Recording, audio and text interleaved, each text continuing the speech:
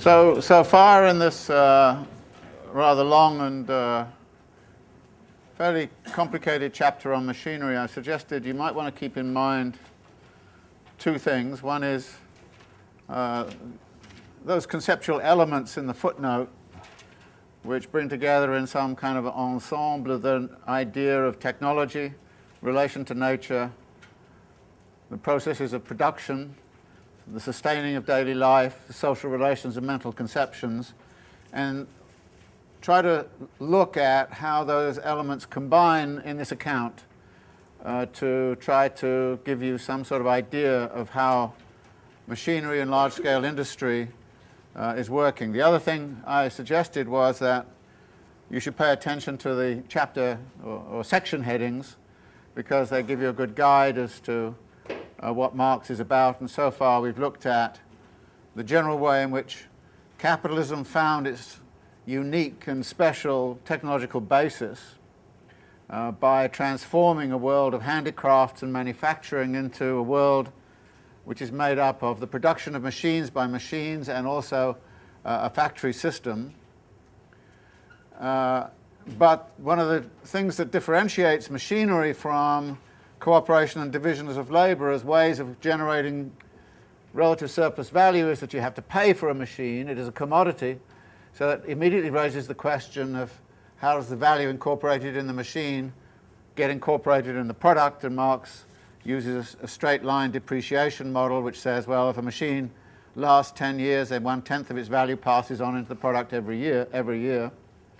But then out of that came a very important limitation on utilization of machines, which is going to crop up periodically throughout the rest of Capital, which is the idea that the labor embodied in the machine should not be greater than the labor you save by it.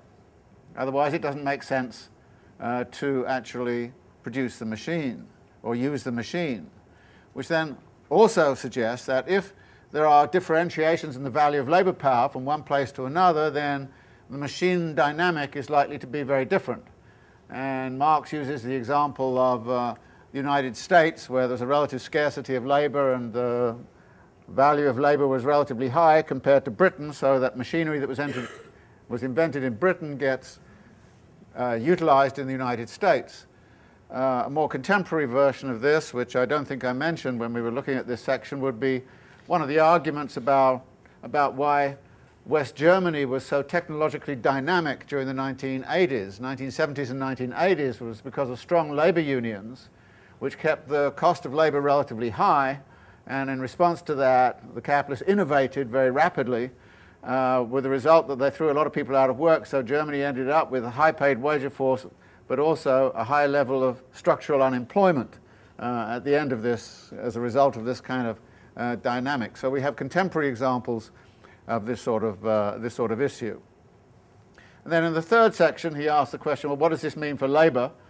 And what this means is, first of all, the substitution of the family wage for the individual wage, which has all kinds of repercussions for how family labor is organized, how the labor of women, children, and that gets organized, how the gang system gets structured, how sort of patriarchal systems within the working class get deployed and reinforced through these kinds of mechanisms. The second thing that's very important in Marx's view is the way in which the laborer is caught up in this machine world by a very peculiar term which I've never quite understood why Marx used, which is the moral depreciation of machinery, which really amounts to the accelerated obsolescence of machinery because new machinery is coming online, which means that capitalists have an incredible incentive to actually get their money back out of the machine as fast as they can, which means extending the length of the working day, keeping the machinery employed 24 hours a day, and the like. And the final point which Marx makes here is that, of course, machinery, insofar as the pace of the work is now controlled by machine technology, machinery becomes a major weapon for increasing the intensity of labor, because the intensity is no longer under the control of the laborer, but is under the control of those people who are regulating the machine. This brings him in the next chapter, which we are looking at now, to the question of the factory system. And he summarizes a little bit the argument in the last three sections, and then points out to two ways in which you can think of the factory system as given by Dr. Ure, who was one of the chief ideologists of capitalism in the early 19th century, in which there is this idea that it's a combined cooperation of many, many workers. And Marx contrasts that with the other interpretation, which Marx is going to follow, which is that really the factory is a vast automaton composed of various mechanical and intellectual organs acting in uninterrupted concert for the production of a common object, all of them being subordinate to a self-regulated moving force. Now, in what follows then, Marx is going to largely take that line of argument and point out that first off, the skill which the labourer once had as their own skill is now incorporated in the machine. So you get something called de-skilling. And there's been a big debate in the literature, Harry Braverman and others, about to the degree to which de-skilling continues to be a significant aspect of how capitalist economies works. But what Marx is kind of saying is the skill goes inside the machine, therefore the labourer is deprived of control over that skill. And this, of course, disrupts the typical divisions of labour that occurred under the manufacturing period, and turns division of labour into, as he says, the essential division is that between workers who are actually employed on the machines and those who merely attend them, that is, feed them with raw materials and all the rest of it, so that this de-skilling really completely reorganizes social relations within labour itself, except, as he says right at the bottom of 545, there is a superior class of workers, in part scientifically educated, in part trained in a handicraft. They stand outside the realm of the factory workers and are added to them only to make up an aggregate.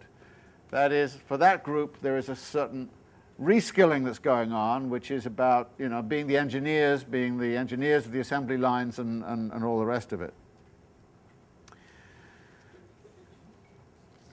The impact on the labourer then is to transform the labourer from a lifetime of being involved with a particular skill, handling the same tool, into a lifetime of being attached to the same machine. And at the same time, the labourer can't escape that. They're brought into it, which leads on 548 to, I think, what is the key social critique which he's going to introduce in this chapter, when he kind of says, well, in handicrafts and manufacture, the worker makes use of a tool. In the factory, the machine makes use of him. And in the factory, we have a lifeless mechanism which is independent of the workers, who are incorporated into it as its living appendages. The workers become appendages of the machines. And this then goes on to sort of talk about what the implications of that are, when he says factory work exhausts the nervous system to the uttermost. At the same time, it does away with the many-sided play of the muscles and confiscates every atom of freedom, both in bodily and in intellectual activity. The kind of work you're now doing is deprived of any content. Furthermore, as you go on down the bottom of the page, he talks about another very important aspect, the separation of the intellectual faculties of the production process from the manual labour, and the transformation of those faculties, i.e. the intellectual faculties, into powers exercised by capital over labour. And he says, we've seen elements of this going on before, but here we see it finally completed by large-scale industry.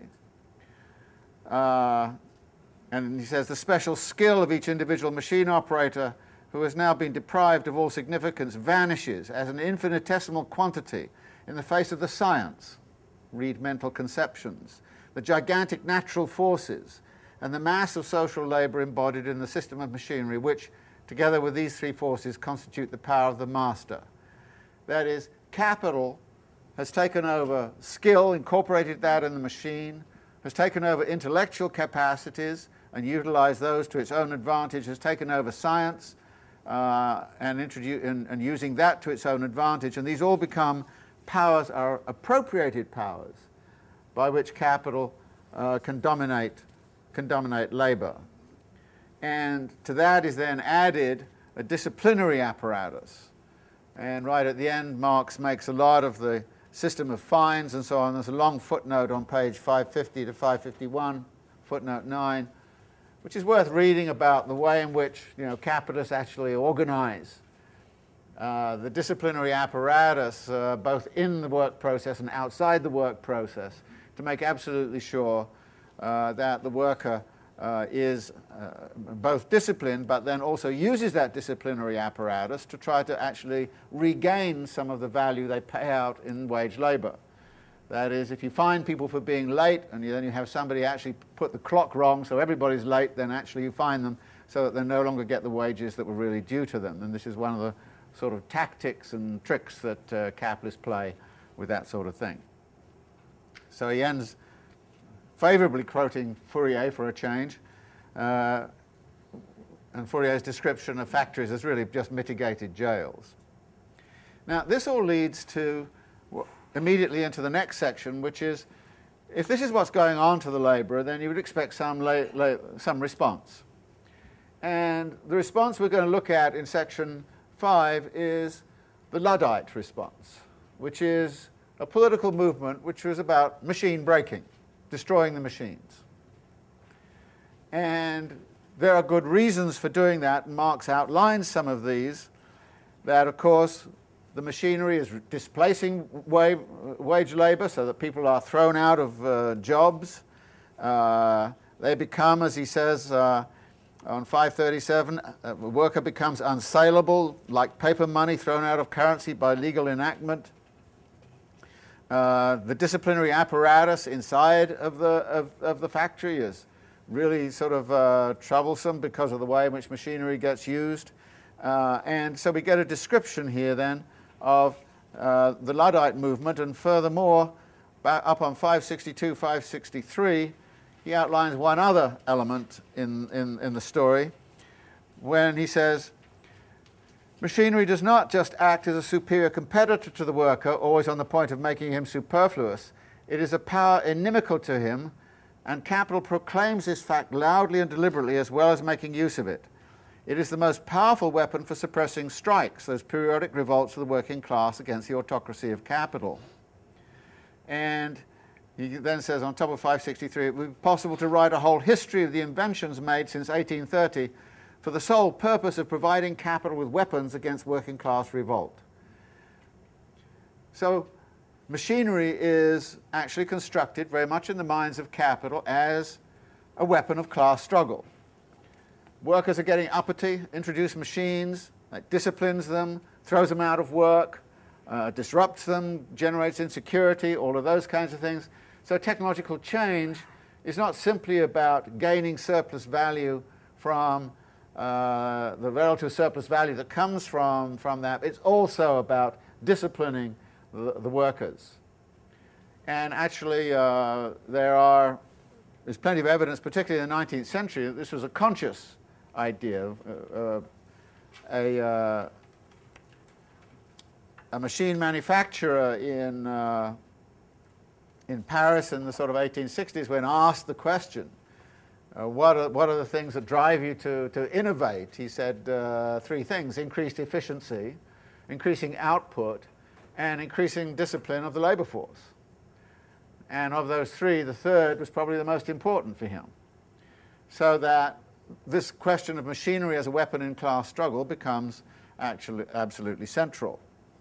So in a sense, the struggle of the worker against the machine and the fight against the machine becomes understandable. But there's an interesting wrinkle, and so I want to go back here to when Marx first introduces the Luddite movement at the bottom of 554, because there's an interesting kind of question that this poses. Having introduced the Luddite movement, what Marx does is to make the following comment. It took both time and experience before the workers learnt to distinguish between machinery and its employment by capital, and therefore to transfer their attacks on the material instruments of production to the form of society which utilizes those instruments. Now, there's an interesting kind of question here. And it's important to think how we might read this. Does this imply that the machinery is itself neutral, and that what really matters is the social relations behind the use of the machine?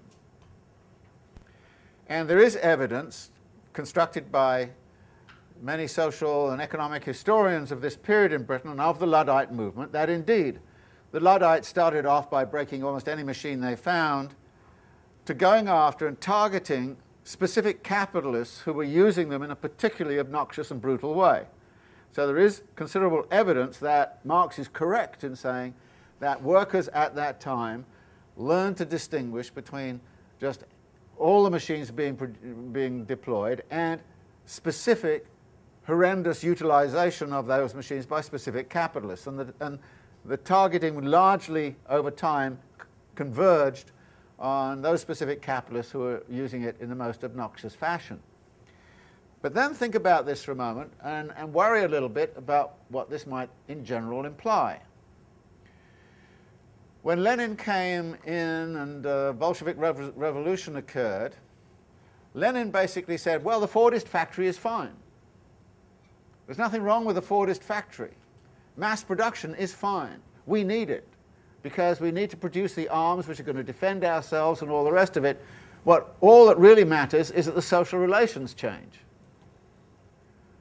So in a sense, Lenin was arguing that the machines were kind of socially neutral. And there is, in fact, a long history within Marxism, for example, as treating machines as good things. All that you have to do is get the social relations behind them right, and everything is fine. This does not really converge very well with the argument that I was making about how to think about that footnote.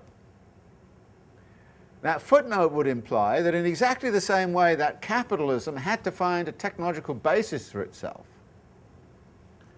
so indeed socialism, communism would have to find a new technological basis for itself, which would in fact be radically different from that had been derived under capitalism, as different from that which Marx is here describing as this is from the manufacturing era. In other words, the long-run concern would be not to treat the technology as neutral, but to treat it as embodying, in many respects, certain ideas about the relation to nature, certain mental conceptions, certain social relations, and all the rest of it. And that a transformation of all of those elements would require a radical change in the trajectory of technological development. But that was certainly not what Lenin did. And when Lenin looked to Fordism and praised the Fordist system as being a great invention which the Soviets would have to emulate, you could argue that he's going the wrong way unless you took the view, which Marx does, that you cannot change a society without utilizing all of the elements that are already there. And exactly the same way that capitalists had to use the technologies of the manufacturing period, so there's absolutely no way that in a condition of revolution, such as 1917 in the Soviet Union, in a condition of that sort, you had no option except to utilize capitalist technologies, particularly since capitalism is breathing down your neck and trying to invade you with all kinds of sophisticated arms and technologies and all the rest of it. You have no option. But that's a very different way of looking at it than looking at it as a long-term perspective. And there are certain ways in which a Marxist reading of this argument, which turns technology into something neutral, actually can then lead you into many of the problems of actually existing socialism or communism as they emerged in the sort of 1970s, 1980s, 1990s, labor processes that in many ways were indistinguishable from what you would find in Detroit, conditions of labor and repression actually that were not much different than you would find in Detroit. And so that this question, I think, about how to read this passage becomes very important. I would read it against the background of those footnotes. But there's a lot of Marxist reading of this which would actually kind of take on a rather Promethean view of technology and a Promethean view of all of this and kind of say, well, this is the basis, this technology is the basis, all we have to do is to make it super efficient and make sure the social relations behind it are adequate to justify this technology. The big problem is that the social relations that are necessary to manage these kinds of technological systems are hierarchical systems, are command and control systems and all the rest of it, which are not necessarily democratic systems. So, these are the sorts of issues that this little phrase here actually sets up, which is carried over actually into the next section. Section 6 on the compensation theory, which starts on 565. Now, the bourgeois political economists maintained that the development of machinery was neutral. Again, this is a neutrality assumption. It was neutral in relationship to total aggregate labor employment. They accepted there were disruptions of, moving from here to there and everywhere else, but in aggregate, the compensation theory said for every job you lose because machines are employed, you're going to get a job back somewhere else. And this compensation was understood as being one-on-one in aggregate. And as Marx kind of points out, you find all kinds of people peddling this idea, Mill, McCulloch, Torrance Sr. and John Stuart Mill, but you'll notice in the footnote, he says of Ricardo that Ricardo originally shared this view, but afterwards expressly disclaimed it with the scientific impartiality and love of truth characteristic of him. Very rare that you find Marx kind of saying nice things about bourgeois economists, but he was, as I've mentioned, seriously admiring of Ricardo and seriously admiring also of Adam Smith, who were very, very different from, Nassau Senior and all of the crass apologists and so on. Now, what Marx does, of course, is to immediately dismiss this whole kind of line of argument. And he points out that actually there's a very peculiar way in which they're making the argument, which is that by throwing people out of work, you've saved on the subsistence they otherwise would have consumed. So there's a lot more subsistence available in society, and all kinds of crazy ways in which they argued this neutrality thing. And he goes on and says himself, well, okay, the real facts on 567 are these. The workers, when driven out of the workshop by the machinery, are thrown onto the labour market. Their presence in the labour market increases the number of labour powers which are at the disposal of capitalist exploitation. A bit further down, he says, I'm going to deal with this later on, and he does in great depth. Workers who have been thrown out of work in a given branch of industry can no doubt look for employment in another branch. If they find it, and thus renew the bond between them and the means of subsistence, this takes place only through the agency of a new additional capital, which is seeking investment, and in no way through the agency of the capital which was already functioning previously and was then converted into machinery. So the conversion into machinery has nothing to do with it. It's just that added capital is coming in and mopping up the surplus labour. But then he goes on to say, even if they do find employment, what a miserable prospect. Crippled as they are by the division of labour, these poor devils are worth so little outside their old trade that they cannot find admission into any industries except a few inferior and therefore oversupplied and underpaid branches. As soon as machinery has set free a part of the workers employed in a given branch of industry, the reserve men are also diverted into new channels of employment and become absorbed in other branches. Meanwhile, the original victims during the period of transition, for the most part, starve and perish. It is an undoubted fact that machinery is not as such responsible for setting free the worker from the means of subsistence. It cheapens and increases production in the branch it seizes on, and at first leaves unaltered the quantity of the means of subsistence produced in other branches. Hence, after the introduction of machinery, society possesses as much of the necessaries of life as before, if not more, for the workers who have been displaced, not to mention the enormous share of the annual product wasted by non-workers. And this is the point relied on by our economic apologists. The contradictions and antagonisms inseparable from the capitalist application of machinery do not exist, they say, because they do not arise out of machinery as such, but out of its capitalist application.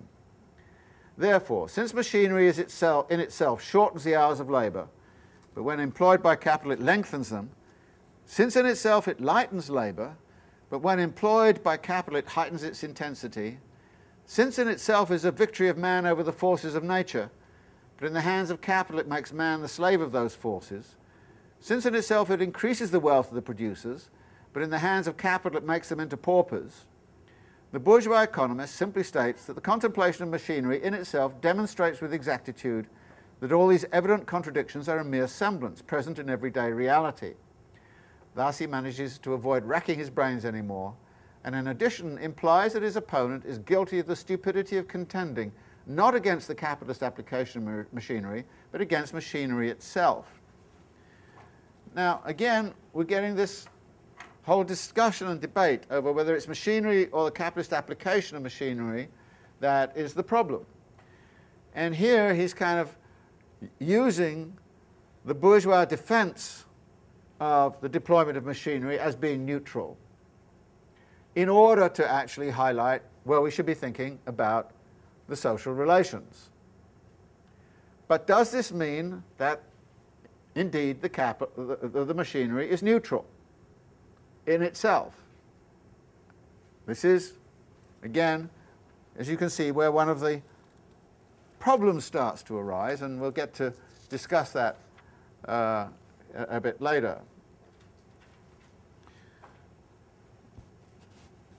In other words, machinery, when you look at the last two sections, has been very much about managing the labour surplus and managing the supply of labour. But he then goes on 570 to raise the issue and say, well, it doesn't automatically mean that the labour surplus remains unemployed. In fact, the generating of a labour surplus by throwing people out of work creates all kinds of possibilities for new capital investment to come in and mop up that labour surplus. So on 570, he starts to talk about the way in which having people thrown out of work may bring about an increase in employment in other industries. But he says this has nothing to do with any kind of theory of compensation. It has to do with whether there's investment capital out there looking for surplus labour.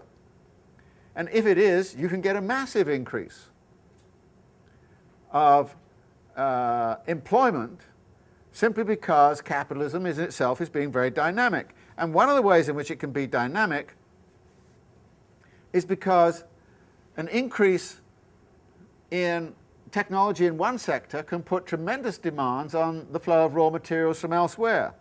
So about towards the bottom of 570 he says the production of raw material must be quadrupled. You know, if you've got machine now producing 4 times as much cloth as before, then you need four times as much in the way of raw material, and that means a lot of employment in those kinds of segments. But he then says on 570 at the bottom, how far employment is thereby found for an increased number of workers depends, given the length of the working day and the intensity of labour, on the composition of capital employed. The composition of capital is the ratio of constant to variable capital, a very important concept which Marx is going to use throughout Capital, and therefore he's introducing it here for the first time. It's really a measure of labour intensity or capital intensity, if you like. That capital-intensive industries are going to demand less labour, labour-intensive industries are going to demand more labour. So it's the intensity of the capital-labour ratio which is crucial, he says, for whether actually people do get an increase of employment. So there is a possible increase of proletariat. bottom of 572, he introduces another problem, which is by and large ignored in Volume 1 of Capital, and I'm going to emphasize it because it's an important problem which is not going to be analyzed elsewhere, but typical Marx, he introduces it and says, well, you need to think about it. Actually, it's going to be the topic of Vols 2 and Vols 3, so, but here it comes in. You don't only got to think about how the labour surplus is going to be managed, so you've always got a labour supply. You've also got to think about where on earth are you going to dispose of that, of the commodity surplus which you produce? Where's the market for your surplus value going to go? Where is that market? Who's going to consume all this excess of production? Let's suppose you've introduced new machinery and you've got so much more cloth coming out and so many more shirts and so on, all these kinds of things, and it's quadrupled. Who's going to buy it all? Clearly the workers are not really in a position to buy it because they're being exploited like crazy. So who's going to buy it? So he introduces this issue very briefly on the bottom of 572. He says the immediate result of machinery is to augment surplus value and the mass of products, the mass of commodities, in which surplus value is embodied. It also increases the quantity of substances for the capitalists and their dependents to consume, and therefore the size of these social strata themselves. Increase of capitalist class, increasing capitalist consumption.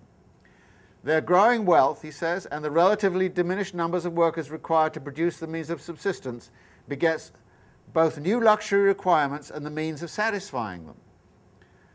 A larger proportion of the social product is converted into surplus product, and a larger portion of the surplus product is reproduced and consumed in a multitude of refined shapes. In other words, the production of luxuries increases. Then he introduces foreign trade and relations with the world market. Here too, you have a way of engaging with where the surplus is going to go, which of course increases the demand for labour in the transport industry and the like. So foreign trade, spatial relations, geographical expansion gets put on the agenda. Next passage. Well, you can also put some of the surplus into long-term capital projects which don't produce anything for many, many years. It says, extensions of work that can only bear fruit in the distant future, so construction of canals, docks, tunnels, bridges, and so on. And he then talks about a whole series of industries which are engaged in that sort of thing: gasworks, telegraphy, photography, steam navigation, and railways. So there's a lot of what I would call both temporal and spatial displacement of the consumption of the surplus going on here. And finally, on 574, he introduces the idea of services. And on 574, he also produces ideas about a servant class. It is possible to reproduce the ancient domestic slaves on a constantly extending scale under the name of a servant class, including men servants, women servants. And then, of course, there are the ideological groups, members of government, priests, lawyers, soldiers, all the people exclusively occupied in consuming the labour of others in the form of ground rent, interest, etc. Paupers, vagabonds, and criminals have something to do with it too. But notice something here. Look at that thing at the bottom of that page, how large the servant class is. It's huge. Now, we sometimes say to ourselves, oh, well, you know, recently capitalism has gone into services. Well, of course, the difference here was the servant class was in-house. We now live in a world where services are commodified. You buy them in the market. You know, the famous kinds of lines that were going on in the 1930s, you can't get good nannies and personnel anymore, can't get good servants anymore, so you have to take it outside. You know, you go out and get your washings done outside, your pressing's done outside, all the services are taken outside. But the point here is that the structure of class relations, look at that servant class. It's huge. Marx does not have much to say about it. He doesn't have much to say about any of these issues here at all.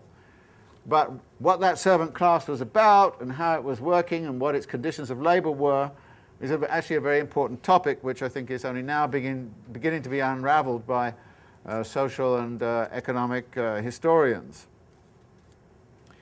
But again, the point here is that the implications of this system, this machine system, are huge, both for the management of the labour surplus, but also the management of the disposal of the surplus into world markets. And this is an issue, like I say, that he doesn't deal with throughout Volume 1 of Capital, but it becomes important elsewhere. This is the one part where he does explicitly mention it as an issue. Section 7, a long section about, as its title says, repulsion and attraction of workers through the development of machine production crises in the cotton industry. Even bourgeois economists, political economists at the time, realized that there were transitional problems. When people were thrown out of work here, they had to find work there. And these transitional problems meant that there were certain kind of cyclical movements in industries. I'm not going to go through this chapter in this section in any great detail, because it really is this about the inflow and outflow of people, mainly in the cotton industry. But there are a couple of interesting points. The first is at the bottom of 579. Well, the top of 579, when he talks about as soon as the factory system has attained a reasonable space to exist in and reached a definite degree of maturity, and in particular as soon as the technical basis peculiar to it machinery is itself produced by machinery, and then he goes on, in short, as soon as the general conditions of production appropriate to large-scale industry have been established, this mode of production acquires an elasticity, a capacity for sudden extension by leaps and bounds, which comes up against no barriers but those presented by the availability of raw materials and the extent of sales outlets. Relation to nature, raw materials, sales outlets, the consumer economy.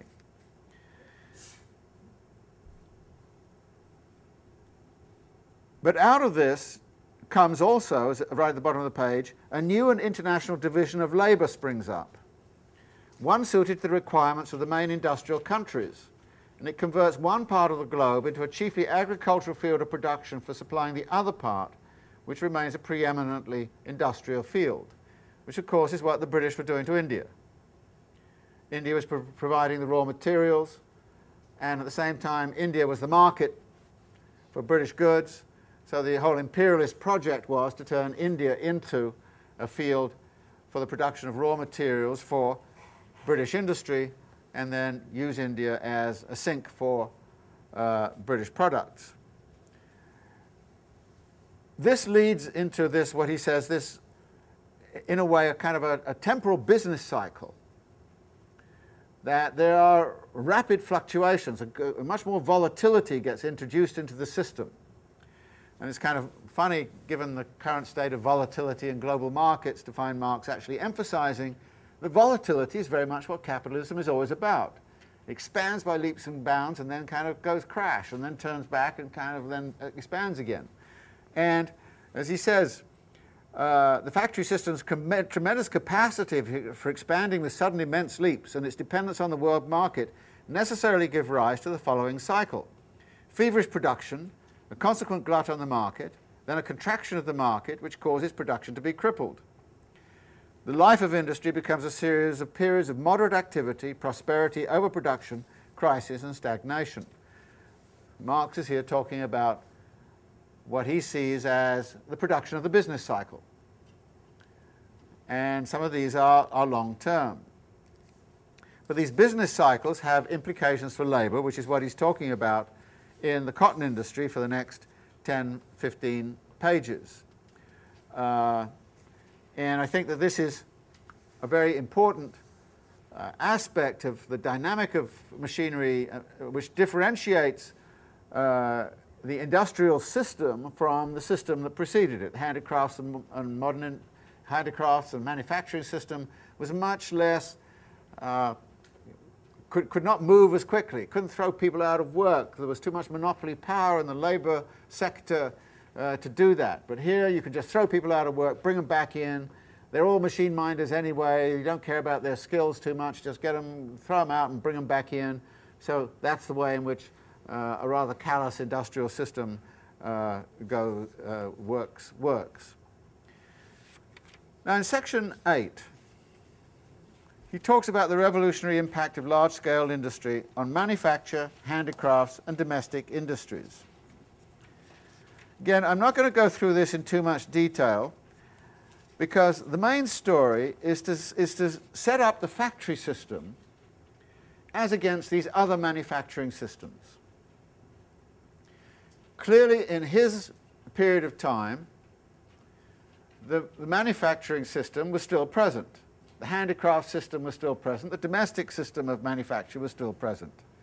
And in fact, in some respects, they had become even more sophisticated than they had been in the periods when they were dominant, partly because that was the only way in which they could maintain themselves and maintain their systems in relationship to this overpowering factory system that was coming into being. And on 590, he makes, I think, some very interesting remarks about this. The principle of machine production, he says, namely the division of the production process into its constituent phases and the solution of the problems arising from this by the application of mechanics, chemistry, and the whole range of natural sciences, now plays the determining role everywhere.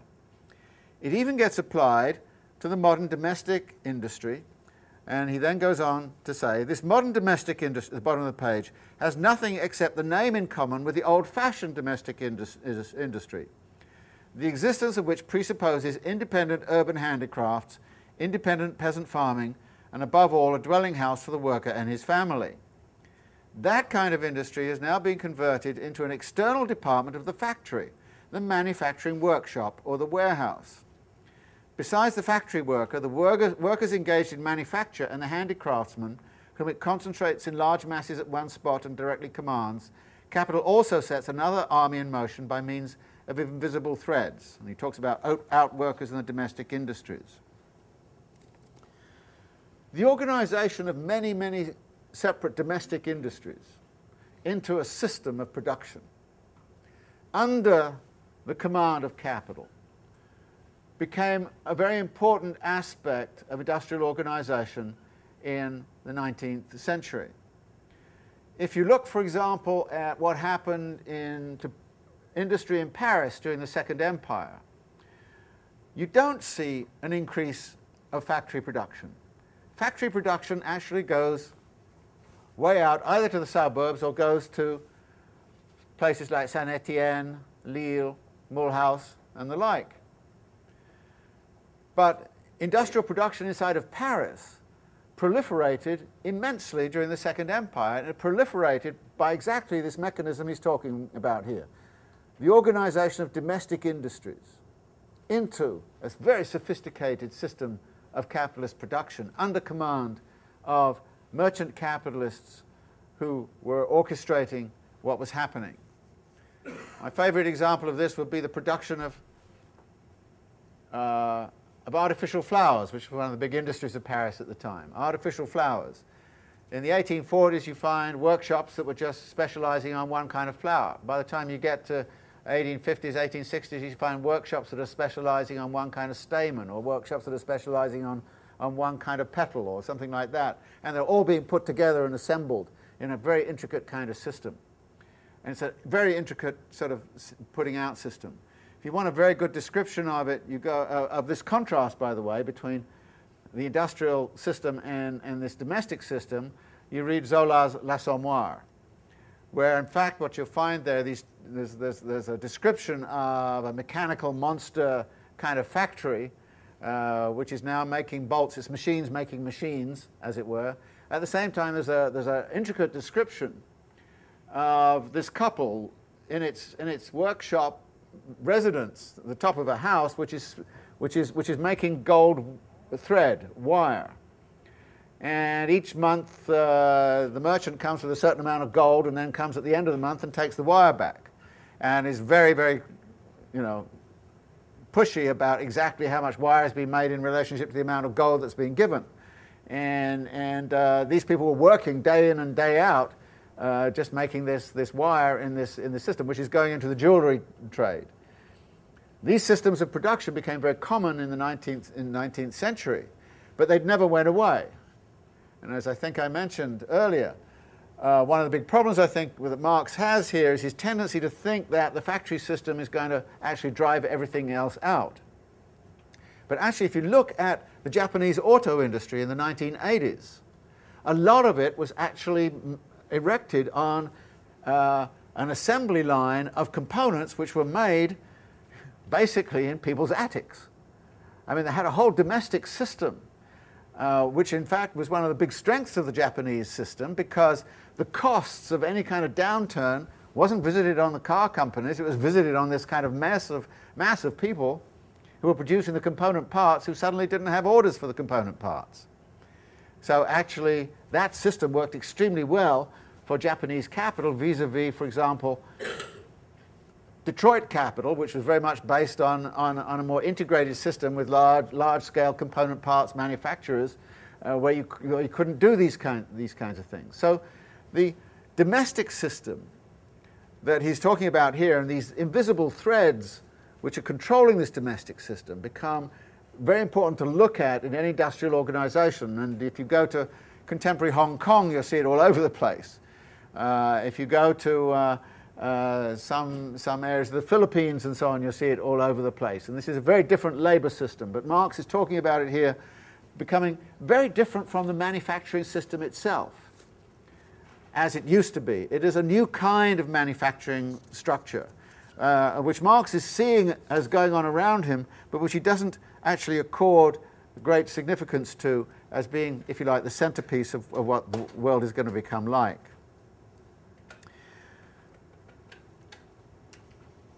He even talks here about the significance, on 591, a bit further down, about the significance of decentralization. As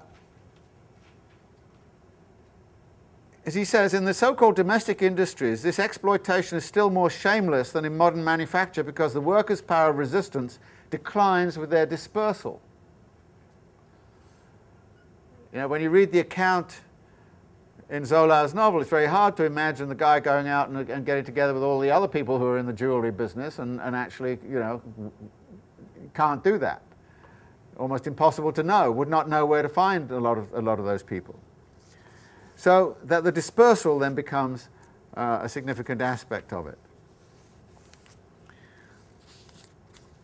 He then talks a lot, 595 onwards, about modern domestic industry and the horrors that go on there. And of course, this is about the lace industry, and Marx is again going to quote masses and masses of information from the factory inspectors and the Employment Commission, Children's Employment Commission reports. But and I'm not going to go into that, but go to 602.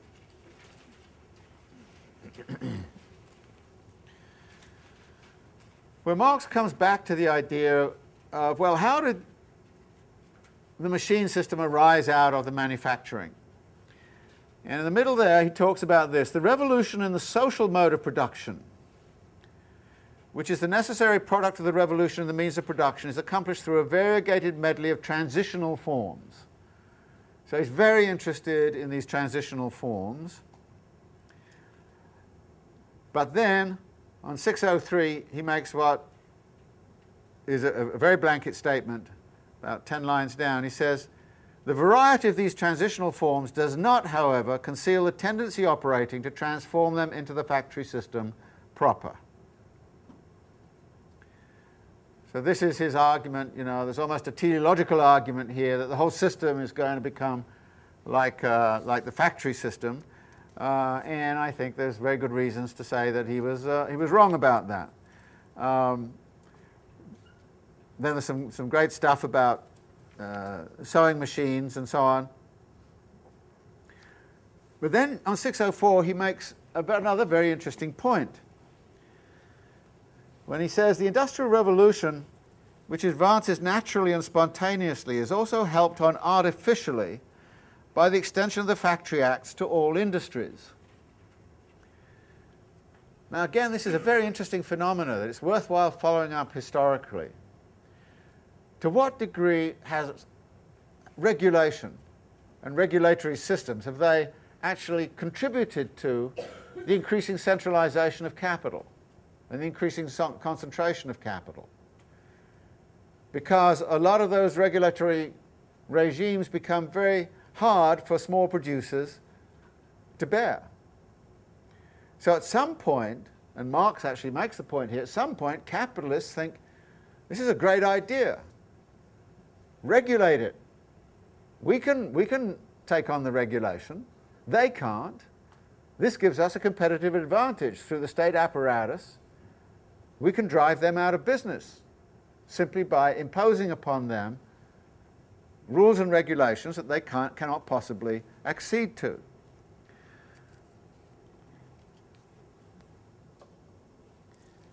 So here too we see that there's a sort of a counterintuitive result. You would think the factory would actually help workers, but actually what it does is it helps big capital. In particular, the Factory Acts help big capital, not necessarily the workers.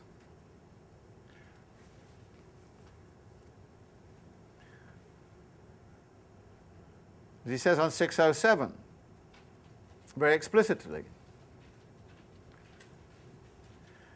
But though the Factory Acts thus artificially ripen the material elements necessary for the conversion of the manufacturing system into the factory system, yet at the same time, because they make it necessary to lay out a greater amount of capital, they hasten the decline of the small masters and the concentration of capital.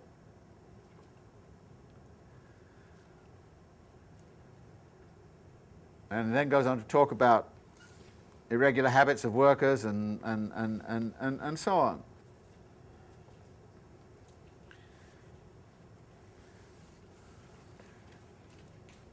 And on 608 he has another kind of interesting point. A lot of demand for products is seasonal. How does a system adjust to seasonal demand? And, well, one of the answers is, of course, to introduce a certain periodicity into the labour process itself, but also he anticipates something which became very important in more recent times, when he starts to talk about the way in which the adaptability of the system depends upon adequate communication. So on 608 he talks about the habit of giving such orders becomes more frequent with the extension of railways and telegraphs. The extension of the railway system throughout the country has tended very much to encourage giving short notice. Purchases now come up from Glasgow, Manchester and Edinburgh once every fortnight or so. So instead of from buying on stock as they used to, they buy directly. Years ago we were always able to work in the slack time so as to meet the demand of the next season, but now no one can say beforehand what will be in demand then. So you get overwork during the season, underwork other times, but also you get the emergence of a kind of almost just-in-time system that capitalists, not wanting to keep great stocks, start to use the new structures of communication and start to use the new structures of transportation to introduce something akin to what we now call a just-in-time system. That is a kind of flow of commodities which goes very fast when you need it in the season and then slacks off. So actually this again introduces more volatility into the labour process over a period of a year.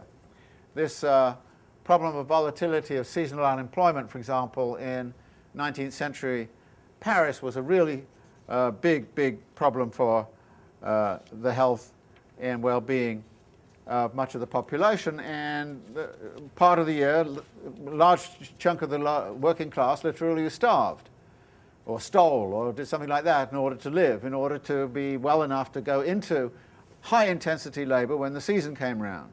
And they were needed, in which case they would be working 80 hours a week. So they'd be doing that for a short period of time, and then 6 months a year they would be doing almost nothing. The health and education, I think we better actually stop here and then do the health education clauses and then have a general discussion of this chapter on machinery, because it really does warrant some serious debate. So let's pause here and we'll race through the health and the section 9 and section 10 when we come back. He starts off by kind of saying, well, this is pretty paltry stuff in fact, and anyway, the capitalists can have all kinds of ways to go around it.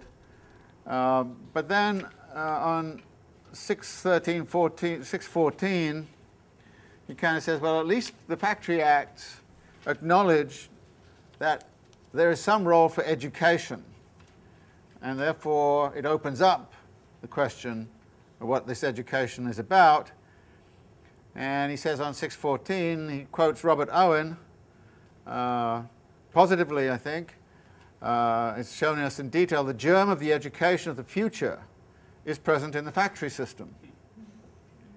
This education will, in the case of every child over a given age, combine productive labor with instruction and gymnastics, not only as one of the methods of adding to the efficiency of production, but as the only method of producing fully developed human beings. Now, this is a pretty strong statement, and of course he's siding with Robert Owen and the Owenist vision, about which we can discuss and debate, but he's siding with Robert Owen, saying, well, we're not going to junk the factory system. What we'd have to do is we have to actually transcend it in some way, but exactly how is not clear from this. He then contrasts that idea, that socialist idea, with the fact that the worker is a living appendage of the machine, and that this is the appalling nature of the actual system that we're concerned with. But then, what then follows is a whole series of remarks which add up, I think, to a suggestion that Marx does not view the factory and the machine altogether in a negative light. In fact, it has these positive elements, and he's going to build upon that comment on Robert Owen in certain ways. And so what are then the positive elements? First, within the reorganization of the division of labor, he notes something which I think is very important for us to note. And this is on 616 in the middle. When he's contrasting old form labor processes which have been transmitted over the generations from one generation to another by word of mouth and by sort of example. And he says it is characteristic of this situation that right down to the 18th century, the different trades were called mysteries, mystères, into whose secrets none but those initiated by their profession and their practical experience could penetrate. Large-scale industry tore aside the veil that concealed from men their own social process of production, and turned the various spontaneously divided branches of production into riddles, not only to outsiders but even to the initiated. Its principle, which is to view each process of production in and for itself, and to resolve it into its constituent elements without looking first at the ability of the human hand to perform the new processes, brought into existence the whole of the modern science of technology. The varied, apparently unconnected and petrified forms of the social production process were now dissolved into conscious and planned applications of natural science, divided up systematically in accordance with a particular useful effect aimed at in each case. Similarly, technology discovered the few grand fundamental forms of motion which, despite all the diversity of the instruments used, apply necessarily to every productive action of the human body. Just as the science of mechanics is not misled by the immense complication of modern machinery into viewing this as anything other than the constant reappearance of the same simple mechanical process.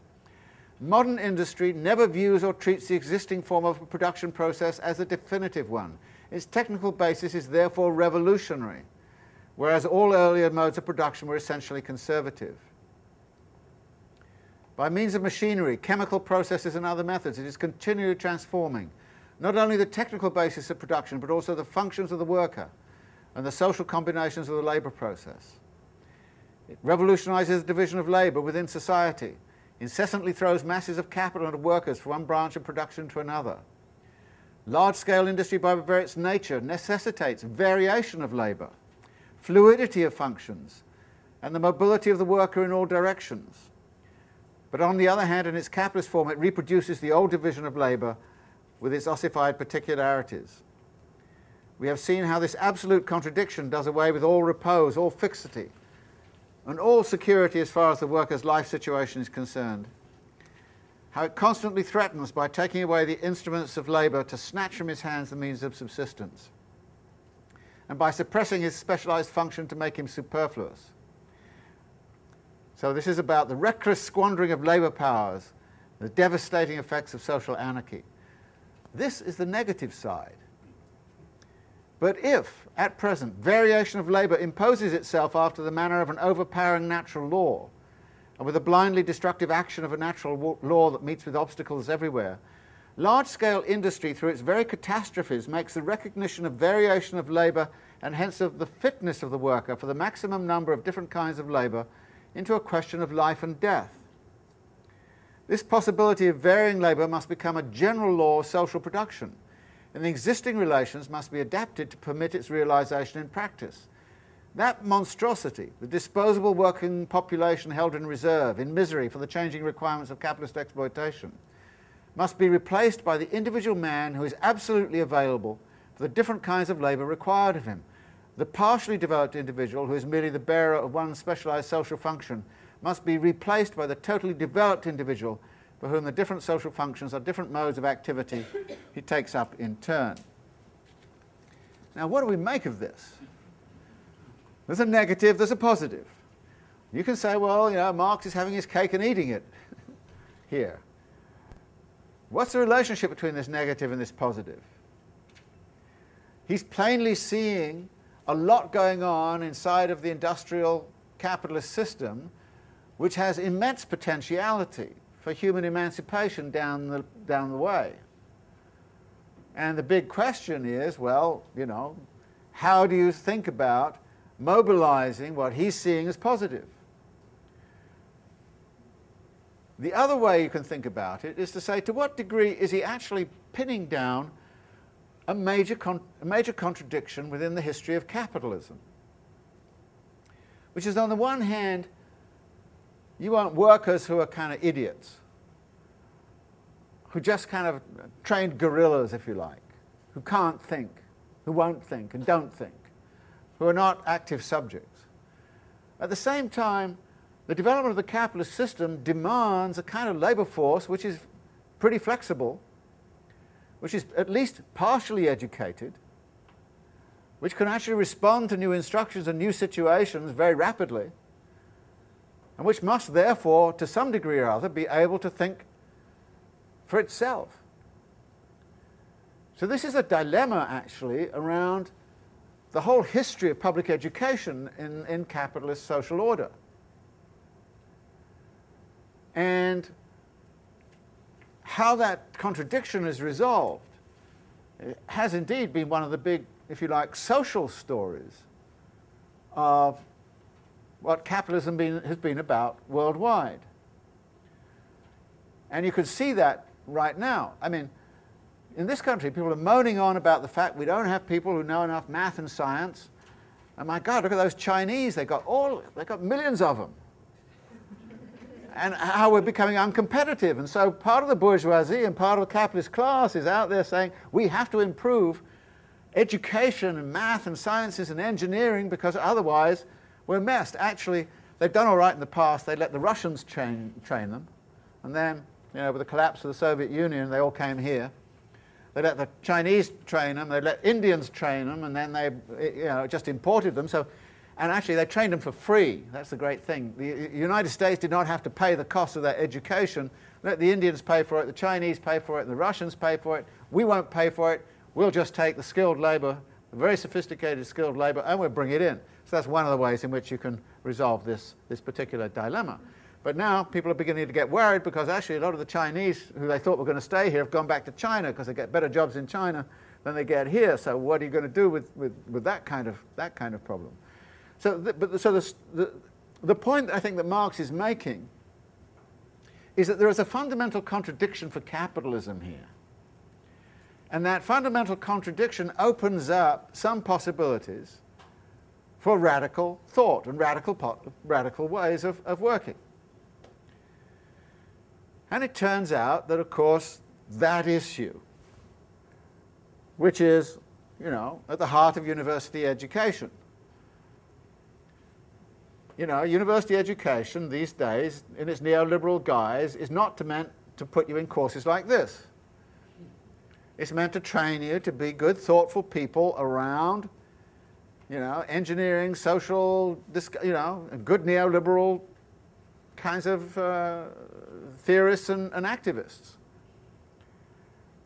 But at the same time, the trouble is that when people get in, they start to think for themselves. And what are you going to do about that? Well, you can repress and you can do all those sorts of things. This is a dilemma actually many societies have had, and I think that what Marx is pointing to is the dilemma, and I think that's correct to look at it. On the other hand, I have a certain discomfort with the way in which he's kind of saying, well, it's, the factory system's okay, out of that's going to come, if we only have gymnastics and all those kinds of things, everything will be okay. I mean, that's what the Soviet Union believed, and actually, of course, that's how Japanese workforce is organized too. Calisthenics before you go in, and cheerleading and all those kinds of things. So it's a bit bothersome what he's saying here, but you can sort of see where he's coming from. But also, this other Marxist principle you have is here kicking in with a vengeance, which is that no society can set itself tasks to which it does not already have at hand certain solutions. So we just can't go to Mars and hope that we'll find solutions on Mars. We have to find them in our society, in the here and now. And so what Marx is willing to do here is to look inside the factory system and to look for solutions inside of the contemporary factory system as he saw it at that time. And I think he's inviting us to do the same sort of thing. And how you think about that is a big political question. But this is where he is certainly at. This leads on to an argument on 619, where again, this is one of the rare places he does this in Capital. He says the Factory Act, first meagre concession wrung from Capital, is limited to combining elementary education with work in the factory. There can be no doubt that, with the inevitable conquest of political power by the working class, technological education, both theoretical and practical, will take its proper place in the schools of the workers. There is also no doubt that those revolutionary ferments whose goal is the abolition of the old division of labour stand in diametrical contradiction with the capitalist form of production and the economic situation of the workers which corresponds to that form. However, the development of the contradictions of a given historical form of production is the only historical way in which it can be dissolved and then reconstructed on a new basis. In other words, these are the contradictions with which you have to work if you want to construct an alternative kind of society. Again, there's not much in Capital which tells you about Marx's theory of revolution. This is a brief kind of synopsis. Then he continues in this vein on the next page, 620, when he starts to talk about the economic family, the economic foundation of the family. And he says at the top there that large-scale industry, in overturning the economic foundation of the old family system and the family labour corresponding to it, had also dissolved old family relationships. Then he goes on to talk about, what's happening to parents and what transformed parental power into its misuse, which he's talked about earlier in that kind of family labour kind of stuff. But then he goes on to say, however terrible and disgusting the dissolution of the old family ties within the capitalist system may appear, large-scale industry, by assigning an important part in socially organised processes of production outside the sphere of the domestic economy to women, young persons and children of both sexes, does nevertheless create a new economic foundation for a higher form of the family and of relations between the sexes. Again, a negative is suddenly converted into a positive. And he then says, further on in that paragraph, it is also obvious that the fact that the collective working group is composed of individuals of both sexes and all ages must, under the appropriate conditions, turn into a source of humane development. Although in its spontaneously developed brutal capitalist form, the system works in the opposite direction and becomes a pestiferous source of corruption and slavery.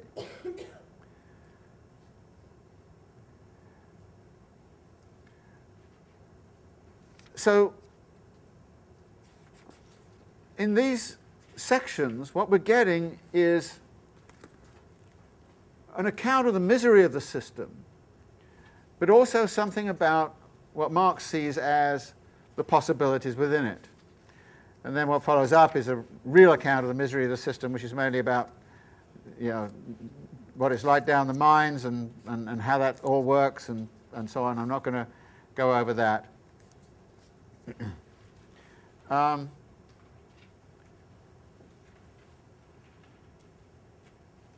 At the end of this section, he then says on 635,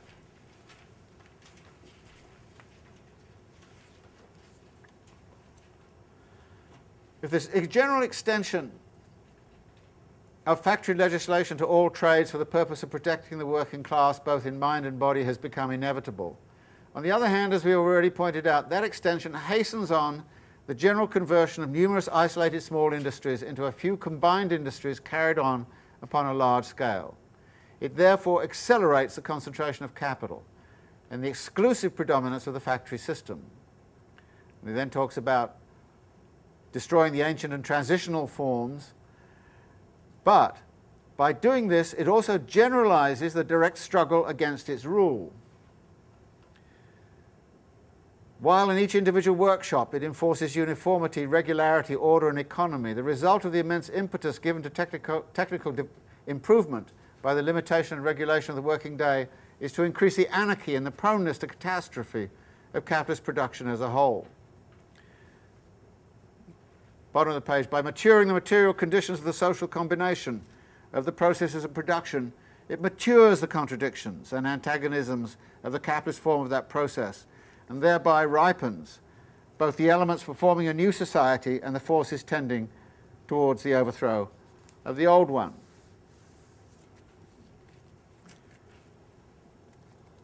Again, he's emphasizing the contradictory character of this, its instability, its volatility, its anarchy, its awfulness, but at the same time talking about the ways in which we might look for revolutionary transformation out of that system, not by going outside of it, but by going inside of it to see what is going on there, thinking about things like automation and so on.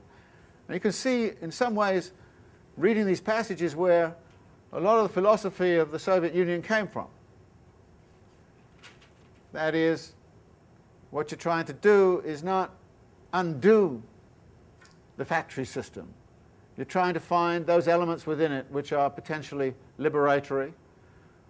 So the Soviets concentrated immensely on things like automation, robotization, all the rest of it. And they sought paths of technological change down in that direction. They also sought to, if you like, instantiate the factory system and education alongside of it, a highly developed educational system alongside of it, which was technical education. which explains why it is that if you go to certain... I remarked this one time when I went to the Hubble Space Telescope building, Johns Hopkins, which is where all of the great mathematical whizzes are on astronomy, cosmology, and all the rest of it.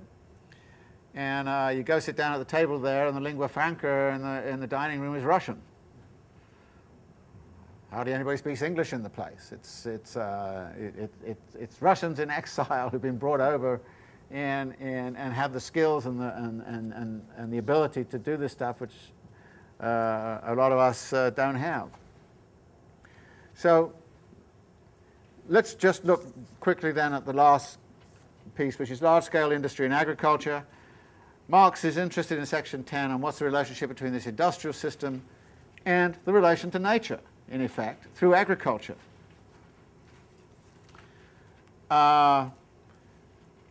Again, he has some real possibilities here. He says on 637, well, on the one hand, we've got technological application of science, which replaces the irrational and slothful traditional way of working. It produces all these revolutions, but at the same time it creates the material conditions for a new and higher synthesis, a union of agriculture and industry on the basis of the forms that have developed during the period of their antagonistic isolation. On the other hand, it concentrates the historical motive power of society, disturbs the metabolic interaction between man and the earth, prevents the return to the soil of its constituent elements consumed by man in the form of food and clothing. Hence it hinders the operation of the eternal natural condition for the lasting fertility of the soil. Goes on in the next pages, it transforms the metabolism as he says right at the end, capitalist production, therefore, only develops the techniques and the degree of combination of the social process of production by simultaneously undermining the original sources of all wealth, the soil and the worker. That is, the dynamic of capitalism moves towards the degradation of the worker and the degradation of the environment. And these two things go hand in hand. This is a proposition, by the way, that was taken up very forcefully by Karl Polanyi in The Great Transformation. So if you ever get to read that book, you'll find him, Karl Polanyi is basically saying, capitalist system, absolute, he wrote it in 1944 or 5, so he never cited Marx, but he's obviously quoting Marx in a lot of this when he talks about the way in which capitalism, left to its own devices, unregulated, is likely to generate depletion of the labor supply and destruction of the soil. Okay, so I've whizzed through this chapter on machinery and large-scale industry. I'd like now to reflect on it and get some of your thoughts about it. It's a complicated chapter for the reasons I've suggested, which is, first off, the dynamics are not always clear as to which way Marx is going in terms of how do we understand the machine, how do we understand the factory. Is it positive and negative? It's positive, it's negative, and what are we to attribute to social relations and what are we to attribute to technology? There's a sort of dialogue going on the technology, social relations front and the relation to nature front as well at the end here. There's a dialogue there which I think has all kinds of problematics in it unless you look at it also from the standpoint of what the revolutionary possibilities are inside of this distinctively capitalistic system, because here he's dealing with the capitalistic mode of production in its full-fledged form and in all of its splendor, as it were, and all of its horrors.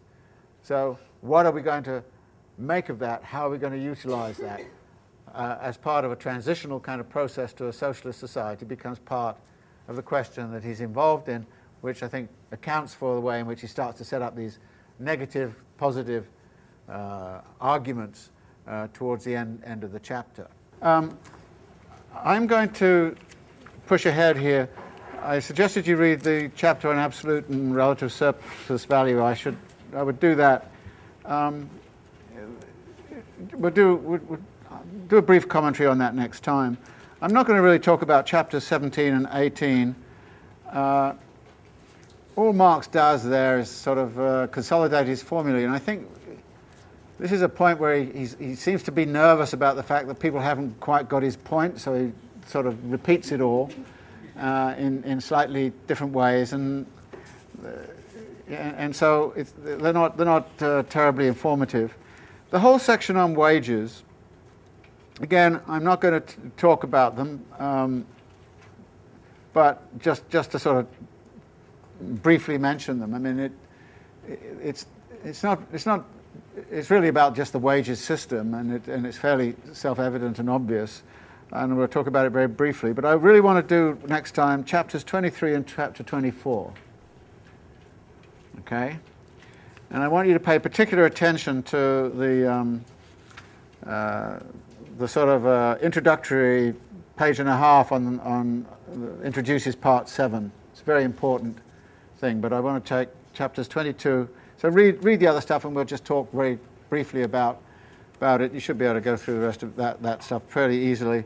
But we start to get into some very interesting and very important stuff in chapters 23 and 24. So I want to concentrate on chapters 23 and 24 for next time.